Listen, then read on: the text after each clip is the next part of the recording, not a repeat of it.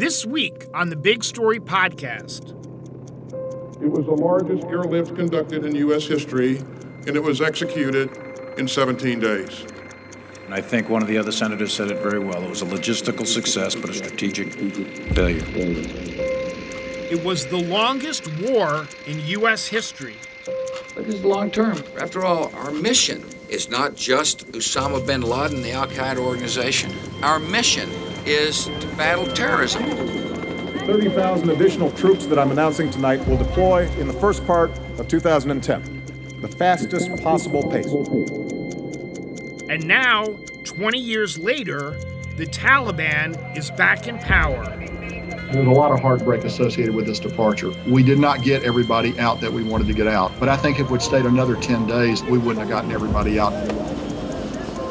What is life like in Afghanistan after the U.S. occupation? Psychologically, it's good support for them that at least they go to school and they are waiting for the next decision of Taliban. Next on the Big Story Podcast.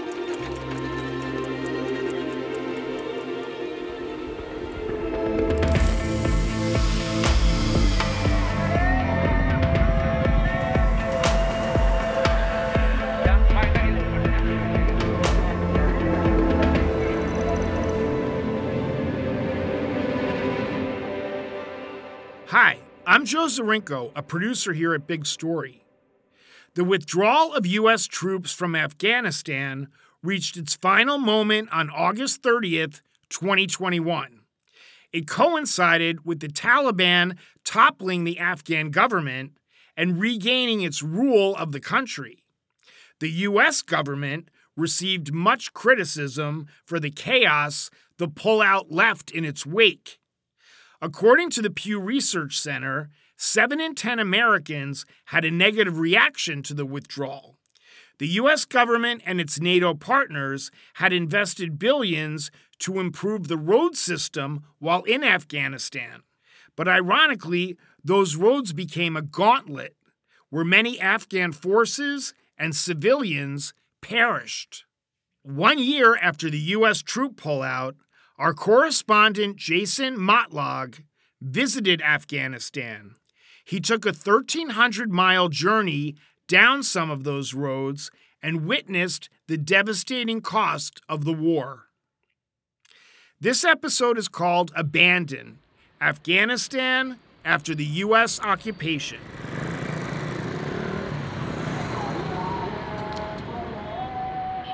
Two decades after the Taliban were ousted from power, the white flag is again flying over Afghanistan.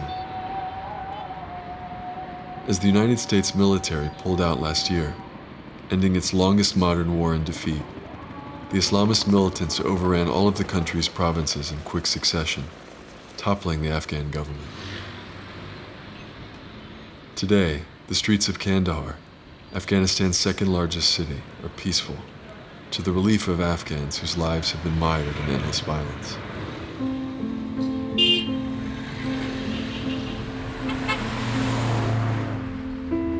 Starting in Kandahar, the Taliban's birthplace, we'll drive more than 1,000 kilometers to Badakhshan province, a longtime bastion of resistance in the northeast that's experiencing Taliban rule for the first time.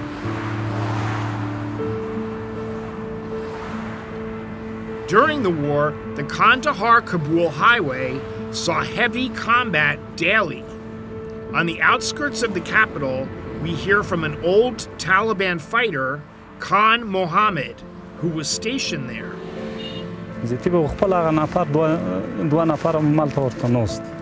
Two of our guys would be off in the distance. I would inform them when the vehicles were coming. And when they reached the right spot, they would blow it up.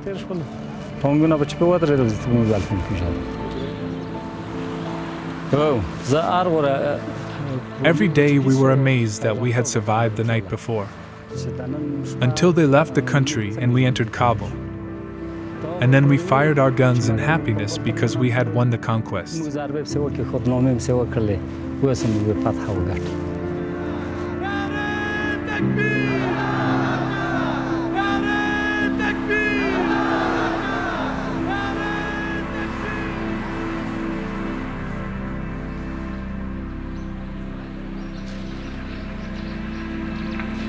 For 5 years, I was here in the era of Taliban. Further up the road, we encounter Roshanak Wardak, a doctor who has lived among the Taliban for more than 2 decades. In 1996, I heard that there is mothers, they lost their life during delivery, and also they lost their neonatal babies. So I preferred to come from Pakistan back to Afghanistan and work for them as a gynecologist and obstetrician. 3 months after me, Taliban came. And when they came, they were very much harsh people. Like, they asked me to wear burqa. But I said to them, this is not in our Quran, and it's better to don't touch this matter, because it's very much important for me to save life of a mother or a child. They heard this from me and they said, so it's better, yes, it's not in Quran and we should not disturb you or your work in the hospital. So they left me. When American came to Afghanistan, at the beginning they helped much the people. They came and they started reconstruction of our country, and they spend much money here. Nobody can deny this, especially in Kabul. And they improved our education system, they improved our medical system, and engineering, everything. But, because they invaded our country, and this is not good for any nation, they made big mistakes here. They spent about 90% of that money in Kabul. America forgot provinces of Afghanistan. You see this Wardak. We are living in 1,000 years ago. The Taliban had recently decreed that girls were barred from attending school beyond 6th grade. I never expect this from Taliban. I said no, Taliban are kind people. They are Muslim, they are Afghan, and most of them, they have their own daughters. And they will not be as much unkind as they did that act. And they withdraw the girls from the classes. This was not good day. It was a bad day in our history.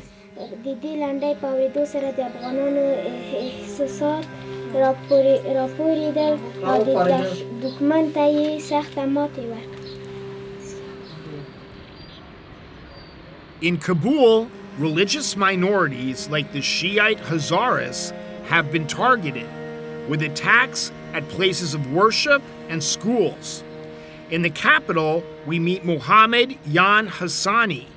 He's a senior at a high school where 5 students and 5 adults were killed during 2 explosions. I exited the school gate and was going to head home. I was just past the gate when the explosions happened behind me. It was a really dangerous explosion. The sound was so scary. I got injured myself. Shrapnel from the bomb hit my back and my head. My other friends who were with me were severely injured, and some of them died.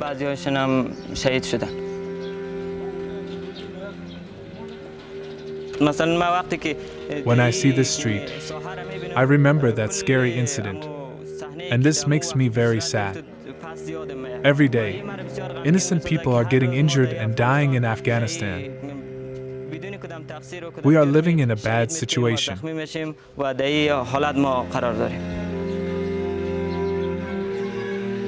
Do you want to keep going to school, or do you feel like it's too dangerous? Obviously, this is all very scary.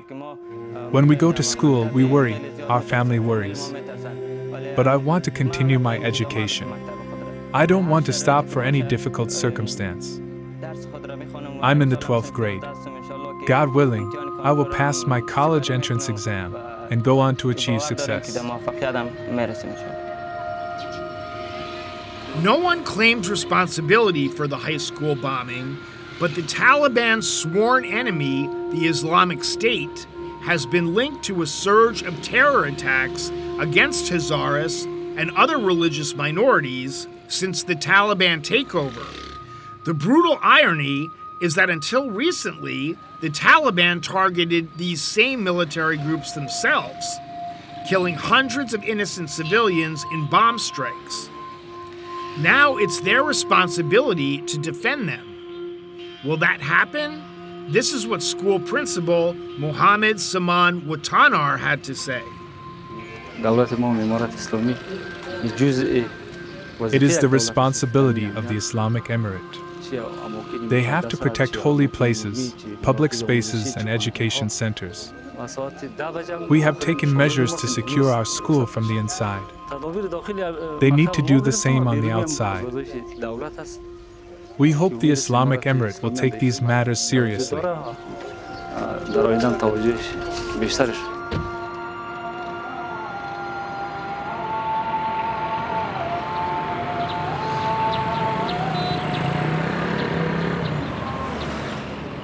As the road leads north, the landscape changes. We get different perspectives of daily life in the country. Still, the economy is the main concern wherever we go. Here's Jason again. One of the most overdue, large-scale infrastructure projects is a renovation of the Salong Tunnel. Built by Soviet engineers high in the Hindu Kush mountains that divide the north from Kabul, the 1.6-mile-long tunnel has fallen into a treacherous state of disrepair due to poor maintenance and heavy traffic. As many as 9,000 vehicles travel through the tunnel each day, nearly double its intended capacity. Gaping potholes and a lack of light cause regular breakdowns that can snarl domestic trade and suffocate motorists trapped inside.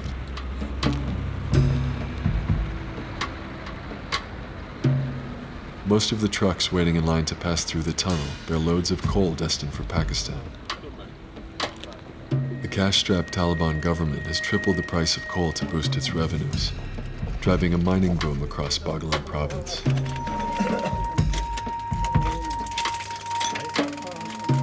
At the Karkar mine, workers haul about 120 tons a day to the surface, the hard way.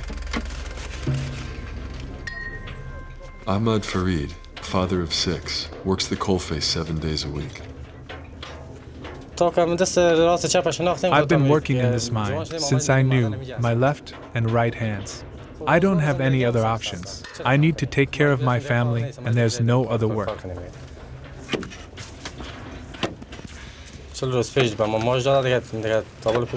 I haven't been paid my wages here in 2 months. But what else can I do?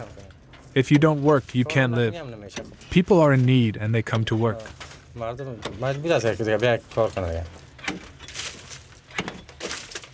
From the mines to the hills, villages, and cities, people are wary of an already poor economy getting worse. Neither government has done anything for poor people. They have nothing to do with us. They have always only dealt with powerful people. Impoverished farmers say they've always been neglected by the central government and don't foresee any changes coming.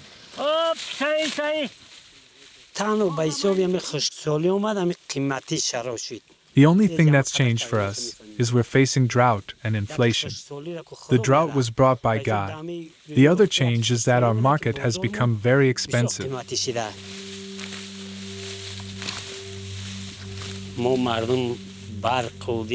We don't even have electricity here. There's no government that we can point to and say they are working on our behalf to help us. There's nothing here for us. Many of the youth in our village have gone to Iran.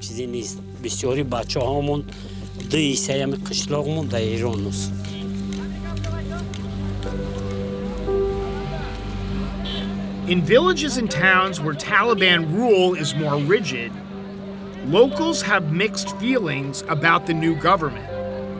Unease about a dismal economy and the future of girls' education runs deep. When they take power and they want to show their power, first to their own country, then to the world, they start making rule and regulation for the female because they cannot make rules for men because men will show reaction with them. So they make a rule for women. It's very much dangerous. I hope we women, we find any solution for this.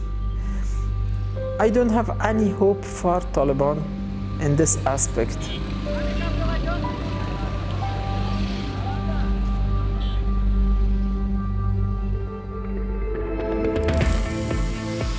That's all for the Big Story podcast this week. We want to thank our correspondent in the field, Jason Motlog, as well as my colleagues here in the studio, Caleb Lopez and Felipe Lozano Puche. If you want to check out the full-length documentary, we'll drop the links on the show's notes, or you can just go to CGTN Now on Apple TV.